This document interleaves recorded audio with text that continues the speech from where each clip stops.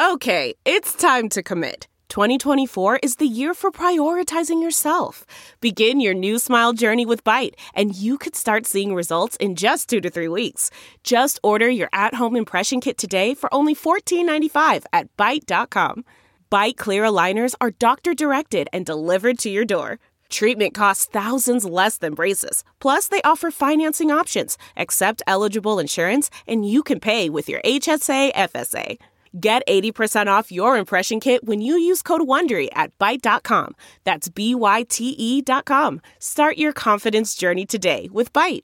The Angie's List you know and trust is now Angie, and we're so much more than just a list. We still connect you with top local pros and show you ratings and reviews, but now we also let you compare upfront prices on hundreds of projects and book a service instantly. We can even handle the rest of your project from start to finish. So remember, Angie's List is now Angie, and we're here to get your job done right. Get started at Angie.com. That's ANGI, or download the app today. An estimated 12,000 migrants remain encamped under a bridge in Del Rio, Texas, as federal authorities continue efforts to process and deport the illegal immigrants, so they claim. For their part, the White House and DHS Chief Alejandro Mayorkas seem unwilling to acknowledge the fact that there's a crisis, choosing instead to play semantic games and even attack Customs and Border Protection agents. I'll dive into the latest spin on the border crisis in tonight's Hold the Line.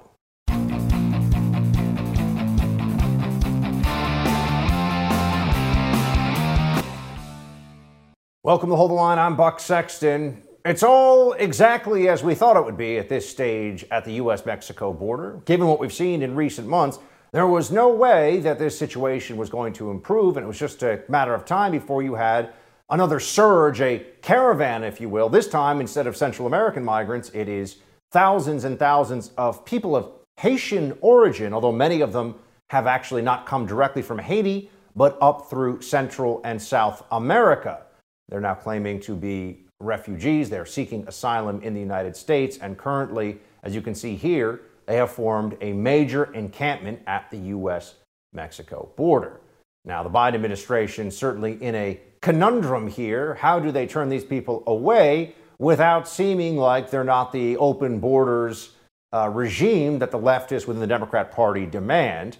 Well, Secretary Mayorkas, for example, the guy running DHS under Biden, he thinks the borders are closed. That's what he's telling us. 8 to 1,100 known gotaways, which would equate somewhere over 300,000 known gotaways for the year.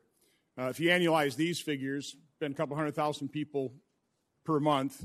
We'll be up to about 2.1 million apprehensions. Add the getaways, 300,000 to 400,000. We're up to 2.5 million people. You have repeatedly stated that our borders are not open, that they're closed. Do you honestly believe that our borders are closed? Senator, I do. And let me speak to that. Borders are closed, he says. That seems like it might be news to the thousands and thousands of migrants who seem quite confident that they will in fact be let into the United States one way or another.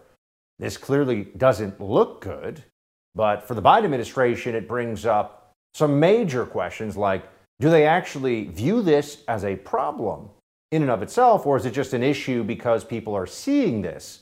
They're certainly concerned about the optics. They understand the American people watching a massive encampment form right next to the U.S.-Mexico border under this bridge or near this bridge that is the Del Rio crossing.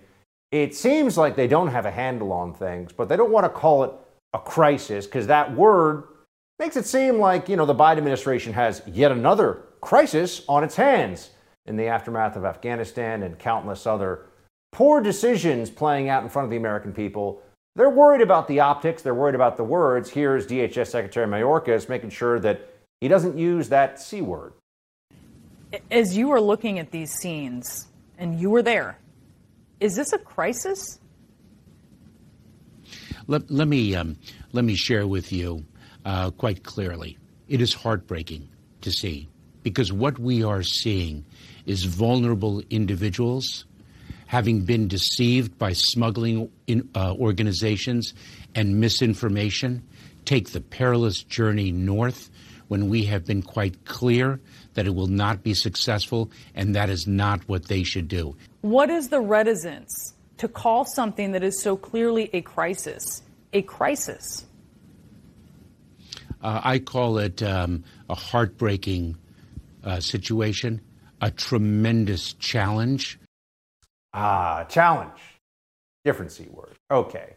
So they're playing word games now because otherwise, what are they going to say? They're going to admit they've got another failure on their hands, right? Or they could create an emotionally charged story based on a falsehood and run with that in the news cycle for 24 hours. Here is a photo of a Haitian migrant who they said was being chased on horseback and whipped. That was the claim, that the CBP official was using that, what you see there, as a whip. It is, in fact, the horse reins in usage to try to get the horse to go in a certain direction. You know, it's like trying to direct the horse. The steering wheel for that horse, if you will. It is not actually a whip. It was not used as a whip.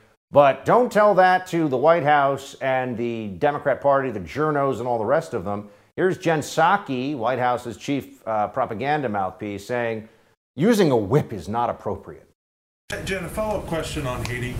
There are photographs and reports of border agents on horseback using what appear to be whips on Haitian migrants. Does the administration view that as an appropriate tactic? Can you speak to that? There are people who are upset about it. Yeah, understandably so.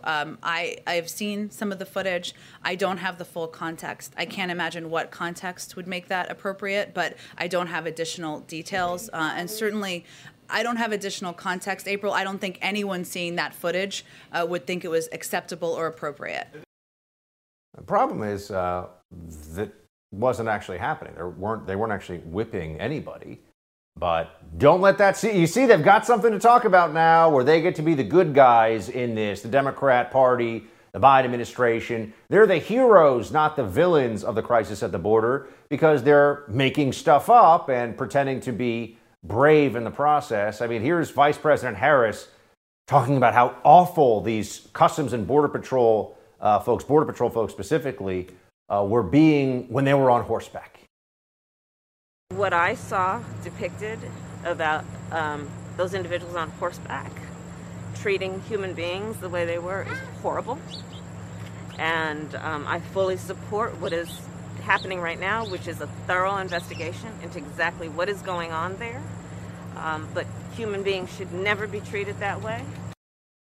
They weren't treated that way, if you believe that they were being whipped, which they were not. But you see how the story gets going, and then everyone just comments on the story that didn't actually happen, and you have the Democrats focusing attention away from what's really going on. People are coming to America, entering illegally, and then gaming our immigration system so that our asylum system more specifically, so they can stay forever.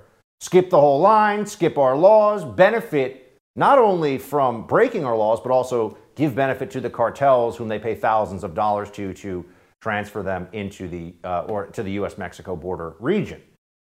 But how's that whole addressing root causes situation going? Remember, Kamala Harris was supposed to address root causes. That's what they're claiming in the media.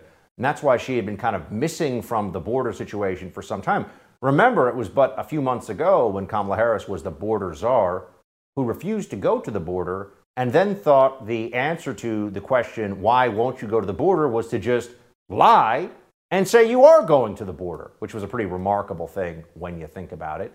Well, Jen Psaki was asked, what is Kamala, the vice president, Kamala Harris, up to these days? Because she is still supposedly the border czar. Here's what the White House says.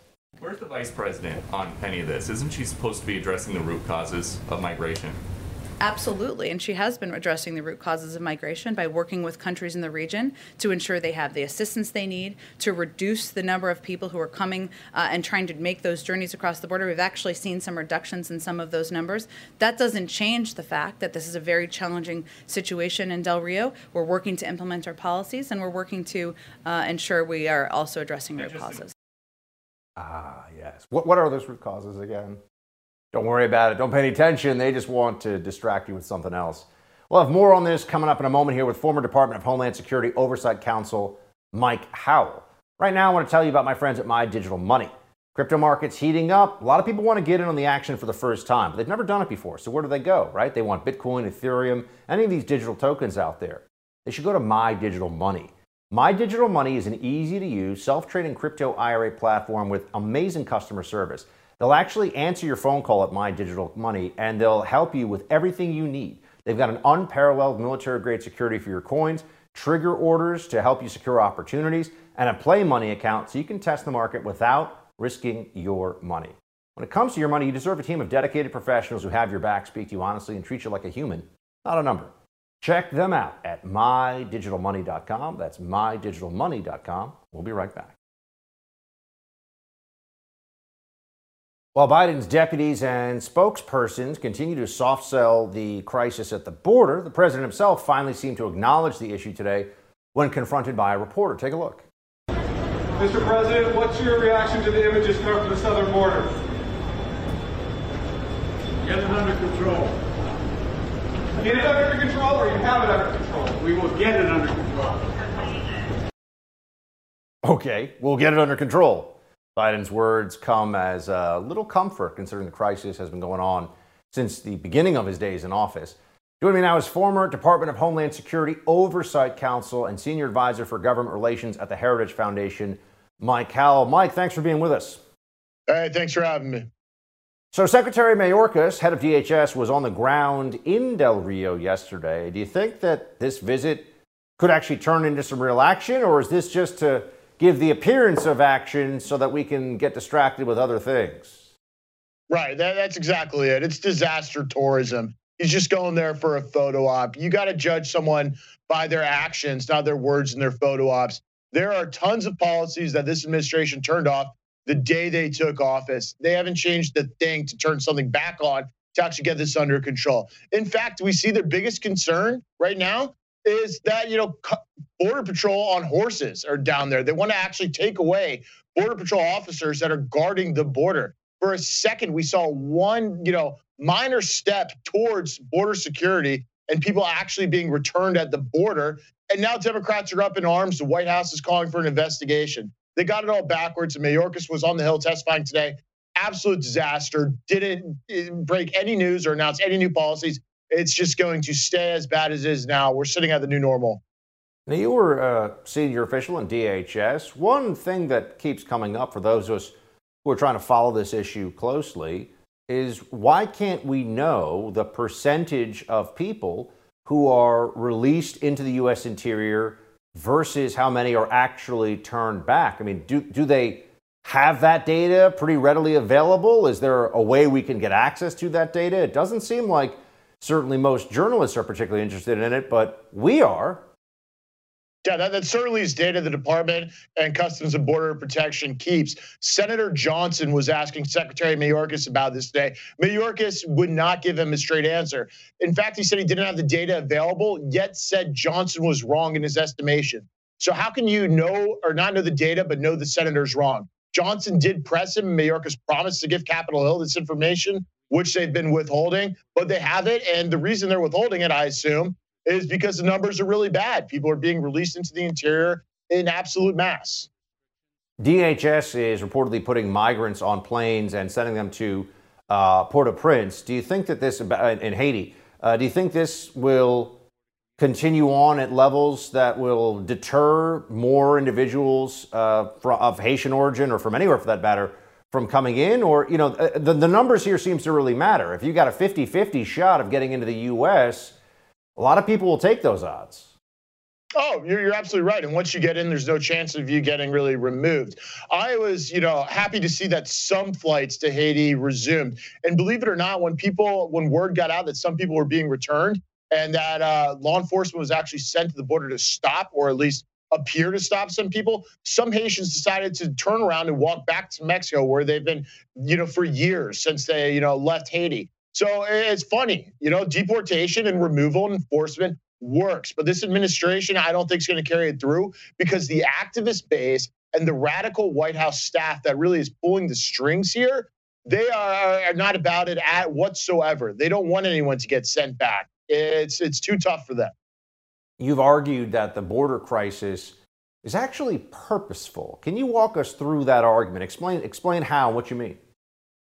Right. So the Biden administration, for about the last couple of years of the Trump administration, was developing a complete playbook of how to undo every little policy, whether it be an executive order, a DHS regulation, and everything. They walked through it all, had it all set to go on day one. There's hundreds of briefings from the Trump DHS team and career officials to the Biden team, where they explained exactly what would happen if these policies were undone. They were warned in absolutely explicit terms, and they did it anyways. And so it's absolutely purposeful. We know now after 200,000 border crossers last month, it's basically been at that record level for the last 6 or 7 months, which is 4 times basically the average of the year before, and all-time highs across the board. That the policies that the Biden administration canceled, they're resulting in this crisis. It's not rocket science to figure out what exactly changed. It's Biden and his administration undoing the policies that changed. They knew this was coming, and they did it anyways.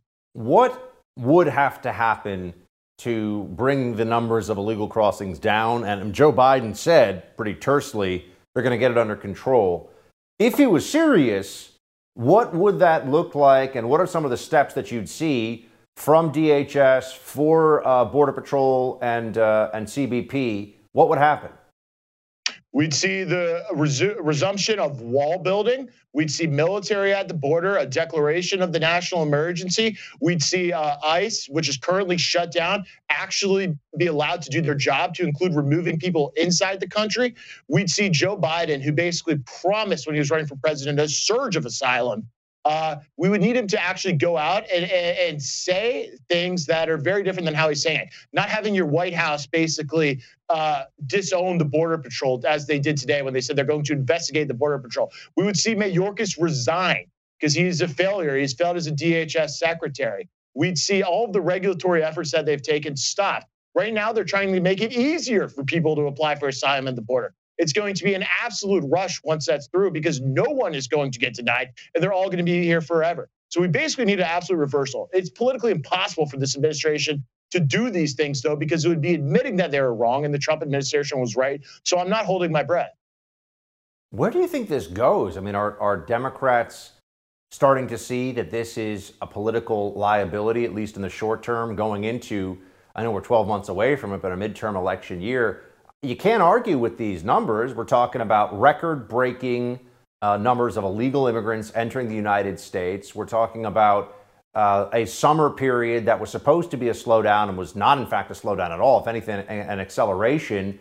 Is there a likely backlash from this, or do you think the politics of this will play out in such a way that they'll just be able to distract and not pay a price at the polls? Well, I certainly hope there is a short-term consequence that actually leads to policy change. Unfortunately, I think folks are getting somewhat numb to this new normal. We've been sitting around the same numbers for, many, many months. Long-term, I don't think Democrats see this as a problem at all. And the reason they don't see it as a problem is because they want all of these new voters. That's why they're pushing on Capitol Hill for voting rights and full welfare benefits for virtually every single illegal alien in the United States. That is the end goal of open border policies. It is to change the electoral and demographic makeup of the United States in such ways that it ensures permanent democratic political control, especially in flipping, big red states. I mean, Texas is high on their list. This is their path to basically take over certain red states because they can't win on policy issues. So they want to import new American voters. Mike, thanks so much for your time. We appreciate it. Hey, thanks for having me. President Biden delivered his first address to the United Nations today as his administration struggles to extinguish a number of foreign policy fires. Coming up, former State Department spokesman Morgan Ortagus is going to stop by to give her thoughts on Biden's bumbling foreign policy. First, let's talk about your morning cup of coffee. If you're like me, you have to start your day with a healthy dose of caffeine. That means kicking off my morning with Black Rifle Coffee. Black Rifle is a veteran-owned coffee company that serves premium coffee to people who love America. They develop that coffee and their company with the same mission focus they learned while serving our great nation. With every purchase you make, Black Rifle gives back. In 2020, they donated over 6 million cups of coffee to veteran, law enforcement, and first responder causes. So join the Black Rifle Coffee Club today, because when you join, your chosen brew is roasted, packaged, and shipped free to your door. You'll also get special discounts on roasts and gain access to exclusive products and much more. Purchase at blackriflecoffee.com/buck and use code BUCK at checkout for 20% off your purchase and your first coffee club order. We'll be right back with Morgan Ortagus. Delve into the shadows of the mind with Sleeping Dogs, a gripping murder mystery starring Academy Award winner Russell Crowe. Now available on digital. Crowe portrays an ex-homicide detective unraveling a brutal murder he can't recall. Uncovering secrets from his past, he learns a chilling truth. It's best to let sleeping dogs lie. Visit sleepingdogsmovie.com/Wondery to watch Sleeping Dogs, now on digital. That's sleepingdogsmovie.com/Wondery. CarMax is putting peace of mind back in car shopping by putting you in the driver's seat to find a ride that's right for you. Because at CarMax, we believe you shouldn't just settle for a car. You should love your car. That's why every car we sell is CarMax certified quality, so you can be sure with upfront pricing that's the same for every customer. So don't settle. Find love at first drive and start shopping now at CarMax.com. CarMax, the way car buying should be. After spending a nice weekend relaxing at the beach, Biden returned to the White House yesterday with multiple foreign affairs headaches on his plate. Today, the president was at the UN General Assembly in New York, but can he smooth things over? Let's bring in former State Department spokesperson and principal at Rubicon Founders, Morgan Ortagus. Before we get on a list of foreign affairs issues Biden is facing, let's listen, Morgan, to what he had to say on the importance of allies earlier this year. The message I want the world to hear today: America is back. America is back. Diplomacy is back at the center of our foreign policy. America and alliances are our greatest asset. And leading with diplomacy means standing shoulder to shoulder with our allies and key partners. Morgan, you were a senior official in the Trump State Department. I was unaware that diplomacy was gone. Yeah, and I think that the French would have a lot to say this week about diplomacy. They are fuming mad, and you saw something happen this week that never happened in the Trump administration, and that's that the French French government got so angry that they recalled their ambassador. Now, I'm for what Biden and the administration is trying to do with what we call AUKUS, which is another silly government acronym that you know all too well, Buck, right?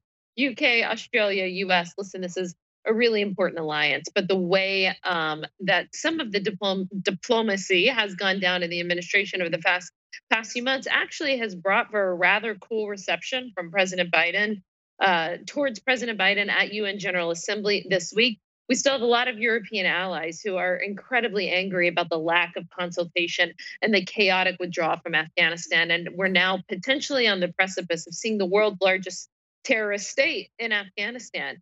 So it wasn't really the homecoming that I think Biden perhaps expected at UNGA this week, which sort of, I think, makes sense for sort of the unremarkable speech that he delivered today. I just want to know, can you tell everybody what happened with this French nuclear Australian submarine situation? Because it is a big deal for them to pull their ambassador. That's not something that happens every day. It is. You know, there's a lot of finger pointing going on. There's a lot of Americans saying, well, the Australians were supposed to tell them. And of course, you know, there's been reporting, and again, I don't know if it's accurate, but there's been reporting that the French have actually accused us, the Americans, of lying whenever they asked about the submarine deal. Taking all of that aside, again, an alliance and a stronger partnership with the United Kingdom and Australia on security measures, especially as it relates to the threat of the Chinese Communist Party, that's crucially important.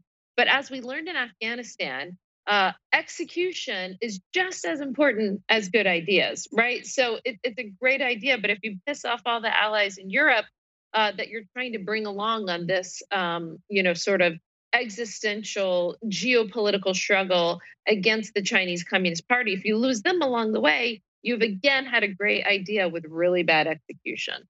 So it's been more than a month, and Americans, alongside translators and their Afghan allies, are still stuck in Afghanistan. There was this whole, it was Trump's fault moment. You remember this, I'm sure, with the Biden administration saying, we inherited this timeline and, it's Trump's fault. I mean, that's basically what it came down to. Well, what's the response that people should know to that talking point? And then also, what should we be thinking about now that the Biden team still has folks who are behind Taliban lines? Well, the American people are not stupid, and they know that the president has been in charge since January, and obviously they know that it's his decision. He said in April that he was taking responsibility, that he wanted to get America out no matter what. So again, American people aren't stupid. They understand that this was his plan and his administration's failure of execution. He didn't inherit our plan and our timeline, or at least he didn't act upon those, because the Trump timeline had a conditions-based withdrawal, getting everybody out in May. The Biden administration decided to not go with that timeline and not to have a conditions-based approach. And Buck, I think that is the crucial point. As Biden and his team said, we are getting American troops, all of them, out of Afghanistan, no matter what happens, no matter what the consequences are. And what Mike Pompeo and his team negotiated was a full drawdown, but conditions-based, meaning that the Taliban was going to have to prove that it had broken with al-Qaeda, and that they were going to have to negotiate with the current government of Afghanistan, with civil society, with women, to form an inclusive political settlement and inclusive government. We never had in the cards that the Taliban could militarily take over the country and that we would allow that to happen. That's a big difference. They knew Trump would never allow that to happen, and they clearly knew that Biden would. There's a recent Fox News poll that says Biden's job performance on Afghanistan, 66% disapprove of it, 36% approve of it. I just think it's interesting. This is the first major foreign policy challenge the Biden team has had to handle, although I do know that Vice President Harris is allegedly still working on root causes of the migration crisis in Central America. We'll see how that one is going. But what is the foreign policy philosophy? What is the Biden doctrine as we've seen it so far, if such a thing exists? Do we know? Yeah, they keep making references to putting diplomacy first. They obviously care very deeply about climate change. And actually, my old boss, Mike Pompeo, has said this, that every administration has a guiding principle and how you make your policies based on that principle, right? So President Trump's guiding principle was putting America first, whether it's in our trade deals or diplomacy, military, whatever we were doing. And President Biden, the guiding principle for his administration seems to be about climate change. So they supposedly care about coordinating on climate change and on the pandemic. And remember, he spent over 40 years at cocktail parties, traveling and going to conferences around the world. Now, mind you, I like these conferences and I attend many of them. And I think relationship building is important, but I don't think it is the end, right? I don't think that is diplomacy. The end is whenever you get to the strategic goal that is in the best interest of the United States and her allies. So it was really, if you look for foreign policy guidance, Buck, from President Biden's speech at the United Nations today, you're going to get a lot of talk about diplomacy and solving things together, but not really a lot of substance. I don't really know what their foreign policy is. I don't get it. I don't think they do either. But Morgan, thanks for being with us. Appreciate it. Good to see you. And the expertise is always much appreciated. Thank you. Thanks, Buck. The vast majority of Americans have been evacuated from Taliban-controlled Afghanistan, but the job is far from over. Coming up after the break, we'll talk to Chad Robichaux, whose organization Save Our Allies helped bring thousands of people home who were otherwise going to be left behind. Let me tell you, though, about my friends at My Digital Money. A lot of people want to get into crypto, Bitcoin, Ethereum. So many digital tokens look like they could take off again. How do you get started? Where do you go? That's where My Digital Money comes in. This is an easy-to-use, self-trading crypto IRA platform. And a key thing here is the great customer service. They'll actually answer your phone call and help you get started. Plus, they'll put a trigger order on your account. They'll give you a play money account so you can actually test the market without risking money. And they've got incredible security for your coins. Crypto market's heating up, so this might be the best time in a long time to get into this exciting technology-based investment. You deserve a team of dedicated professionals who have your back. That's what you'll get with My Digital Money. Go to mydigitalmoney.com. Again, that's mydigitalmoney.com. We'll be right back with more. Hold the line.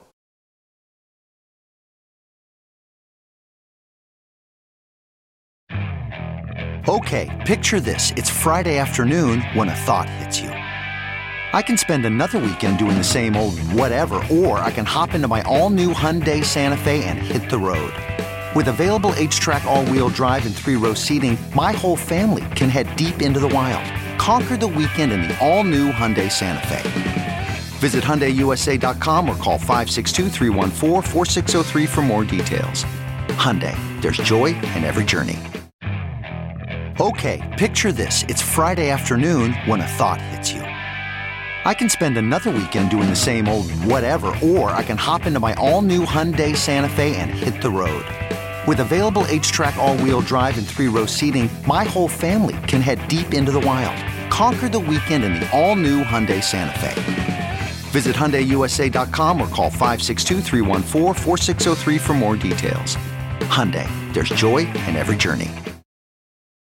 More than a month later, much remains unclear over what will happen next in Afghanistan. Americans remain stranded. The Taliban have complete control after sweeping Kabul, and they've successfully prompted a flood of Afghan allies trying to escape the country.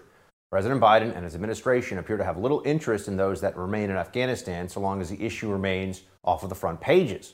So what's being done to extricate Americans who remain, as well as our Afghan allies? Joining me to answer these questions, founder and president of the Mighty Oaks Foundation and United States Marine Corps Force Recon veteran, Chad Robichaux. Chad, good to see you. Great to be on. Thank you. Can you give us an update on the success your group, the Save Our Allies organization? Give us an update on where you guys are right now and how many of our people have been evacuated thus far. Yeah, well, I initially went in, honestly, a little selfishly, to get my interpreter that I served with for 8 deployments on a JSOC task force.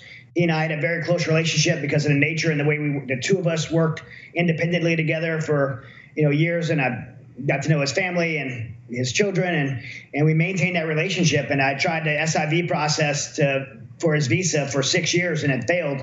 And so I was going to get him, and when I seen this falling apart, and as we built our team, we learned there were more people, and particularly this group of 3,000 orphans. And we had about 12 guys, special operations veterans, and we knew that we had the skills, abilities, and resources to help more people. We went to the UAE government and asked for their support. The UAE government, I'm really very happy to say they were amazing. They gave us 2 C-17 planes, an airstrip, pilots, a humanitarian center. We set up our operations command there, and we went into Afghanistan in a period of 10 days. We extracted not only my interpreter and his family, but 12,000 people. And what can you tell us about were you involved in getting Americans out specifically as well, or American citizens, green card holders?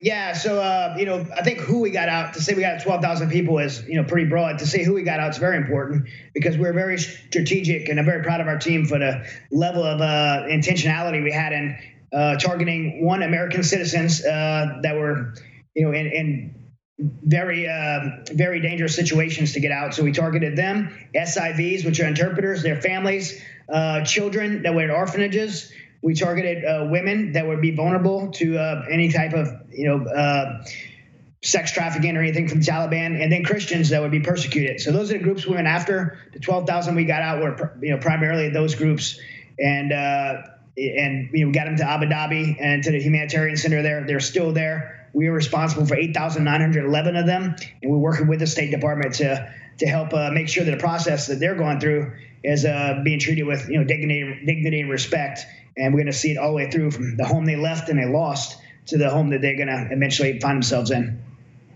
What would you say the role of the federal government has mostly been in this, or if you can give us just some sense of how it was in different phases here? I think people are surprised that it took private organizations like yours, a lot of former veterans, stepping up and just deciding to do these kinds of evacuations because there was clearly a need. But people might assume the federal government, the Biden administration, the White House, would step in and have all of this done. So what happened? Yeah, first of all, the whole thing was done incorrectly. I don't believe we should have ever left Afghanistan. I think the American public has been lied to say that we were in a 20-year war, an endless war, a long-term war. And I think so most Americans believed that we had to get out of this at some point. The truth is we were no longer in a long-term war.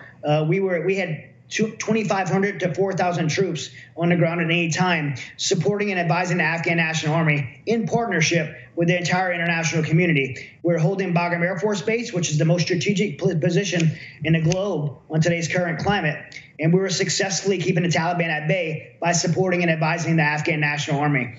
We have 80,000 troops in Japan and 40,000 troops in Germany, 30,000 in South Korea. Why was it so important to remove 4,000 troops from this strategic location that now is owned by Iran, China, Russia? I mean, this sits right in the middle of all those places, and we gave it up. And not only did we do that, we moved out our military and gave up Bagram Air Force Base before our civilians, creating this terrible situation, a humanitarian crisis, a hostage situation for our Americans. And the military was normally do the NEO operation, which is a non-combatant evacuation operation. The White House took that from the military, gave it to the State Department. The State Department had no idea really how to run that operation and treated the HKIA airport like an embassy and didn't go out and do the rescues. So it prompted organizations like ours to go out and do the rescues.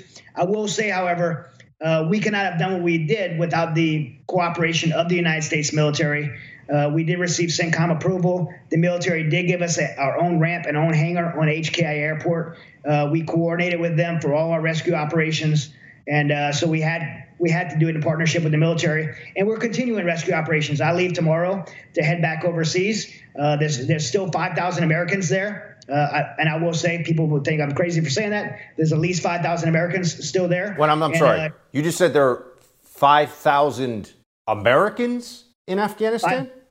There. Not 200, like the White House is saying. And this is just simple White House math. And people were saying I was overestimating, but if you go back and listen to the Senate hearing came up with the same math. And then you could just go into conservative numbers. The most conservative numbers were by the White House.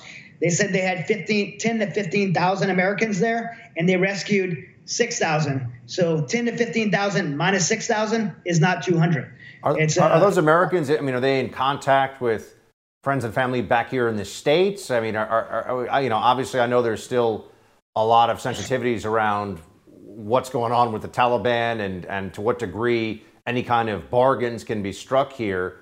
How do these, however many Americans there are, and you're saying there are thousands. I mean, obviously the White House has said hundreds. You're straight up saying they're basically lying, right?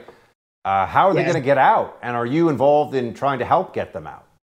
Yes, I am involved in trying to help get them out. We're myself and Save Our Allies organization and several other organizations. We're working in conjunction together in a collaborative effort to get Americans out and get our SIVs and family members out, get persecuted Christians and women out. So we're still working to get people out. And we had a flight leave today. I can't say from where, with 200 people on it.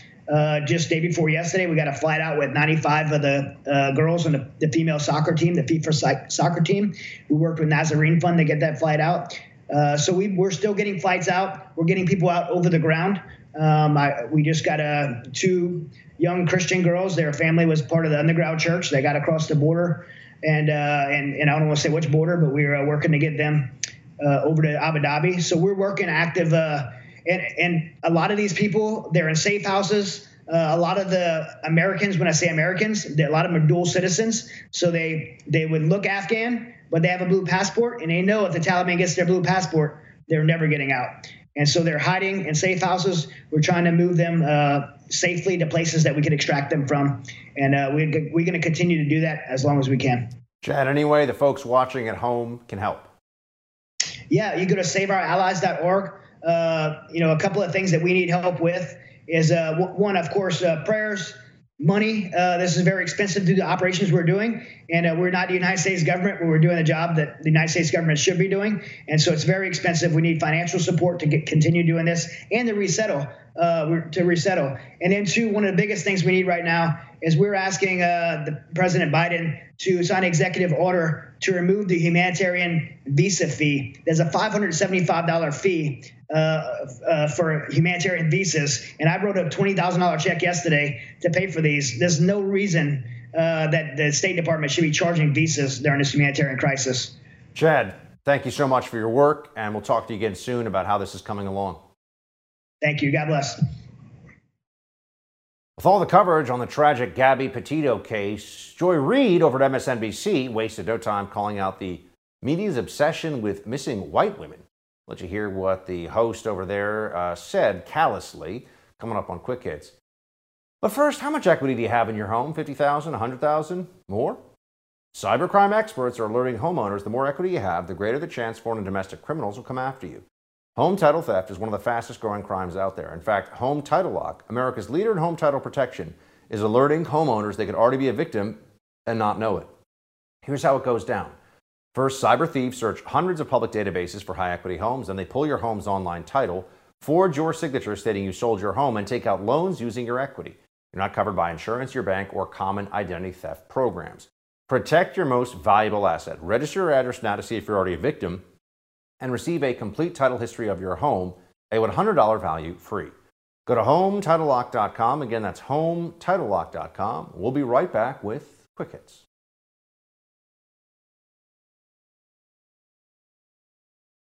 BLM inserts themselves in the recent vaccine mandate dust-up at a New York restaurant, and New Zealand authorities arrest 2 men trying to smuggle Kentucky Fried Chicken into lockdown Auckland. Not sure what's going on in that part of the world, but we'll keep shining a light on it here on Hold the Line. It is time for Quick Hits. And let's first get to MSNBC, where the host who gets the most headlines, at least on the right, continues to be Joy Reid. She says things that people, even who aren't particularly political or invested in the news cycle, go, what did she just say? And here is a moment that I think could fall into that category. Joy Reid called interest in the Gabby Petito, now murder case, an instance of missing white woman syndrome. But the way this story has captivated the nation has many wondering, why not the same media attention when people of color go missing? Well, the answer actually has a name: missing white woman syndrome, the term coined by the late and great Gwen Ifill to describe the media and public fascination with missing white women like Laci Peterson or Natalie Holloway, while ignoring cases involving missing people of color. Now, just putting aside for a moment whether that's even really a thing, Joy Reid has a show. Why hasn't she made it a real purpose of the show to, whenever there's a case like this that involves a person of color, to highlight that story? I haven't seen any of that. I'm just wondering. She has a national platform with, I guess, millions of viewers. So why not? Better to complain about this imaginary syndrome, I suppose. And then there's what's going on here in New York City, where you have vaccine passports to get into restaurants. Here's what happened. I've got to break down the story for you for a second. So 3 black women walked into Carmine's restaurant on the Upper West Side of Manhattan. They had their vaccine passports, which are required for all restaurants under New York City regulation. Check. Fine. They had them. They sat down. No problem. Then 3 black men, friends of the 3 ladies sitting down, tried to join them. 2 of them did not have vaccine passports or cards available to show, and they were told they could not dine indoors. The hostess was a young Asian American woman, 24 years old. She then told them that they had to leave because they did not have the vaccine passports. The 3 black women attacked the hostess, physically assaulted her, and then were arrested for assault. And now there has been an allegation thrown after the fact of racism, the claim being made by the lawyer for the 3 black ladies who attacked the Asian American hostess at Carmine's restaurant in New York City is that the N-word was used by this woman. I have to tell you, I think this is a lie. I think it's very convenient after the fact to say that there was a racial slur involved to try to make this seem like a both sides at fault situation, even though it turns out you actually can't assault someone violently for use of a word, no matter how ugly and wrong that word is. But BLM doesn't care. They are out there protesting Carmine's restaurant after this whole vaccine passport fight. Supposed to be the aggressors. They were supposed to be. This white man said he was a white American. So that's your privilege to bump a black woman? That's your privilege? Privilege? This country was built on racism. Like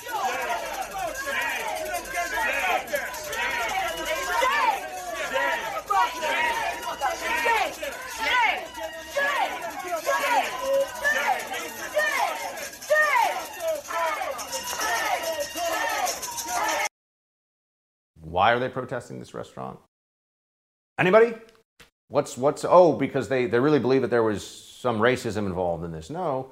If there's any racism, it actually is the policy, the disproportionate impact the policy has of vaccine passports in New York City, because there is a large contingent of particularly young Black and Latino men and women in New York, as well as other major cities, who have not gotten vaccinated. But it can never be about the policy, right? It's always some distraction about something else. New Zealand, speaking of a place that has really gone off the deep end when it comes to COVID, New Zealand had authorities arrest men trying to smuggle Kentucky Fried Chicken into Auckland, which is currently in full-on lockdown. From The Guardian, 2 men have been arrested after police said they found them with a car boot full of Kentucky Fried Chicken and over $100,000 in cash as they tried to cross the border into Auckland despite New Zealand's strict COVID-19 lockdown. The arrest struck a chord with New Zealanders, especially Aucklanders, who have spent a month in strict level 4 lockdown that does not allow restaurants to open or residents to order takeaway food. Tyranny in New Zealand. And for what exactly? Well, sometimes people just want some chicken. That's it for tonight's Hold the Line. The No Spin News with Bill O'Reilly is up next. Shields high.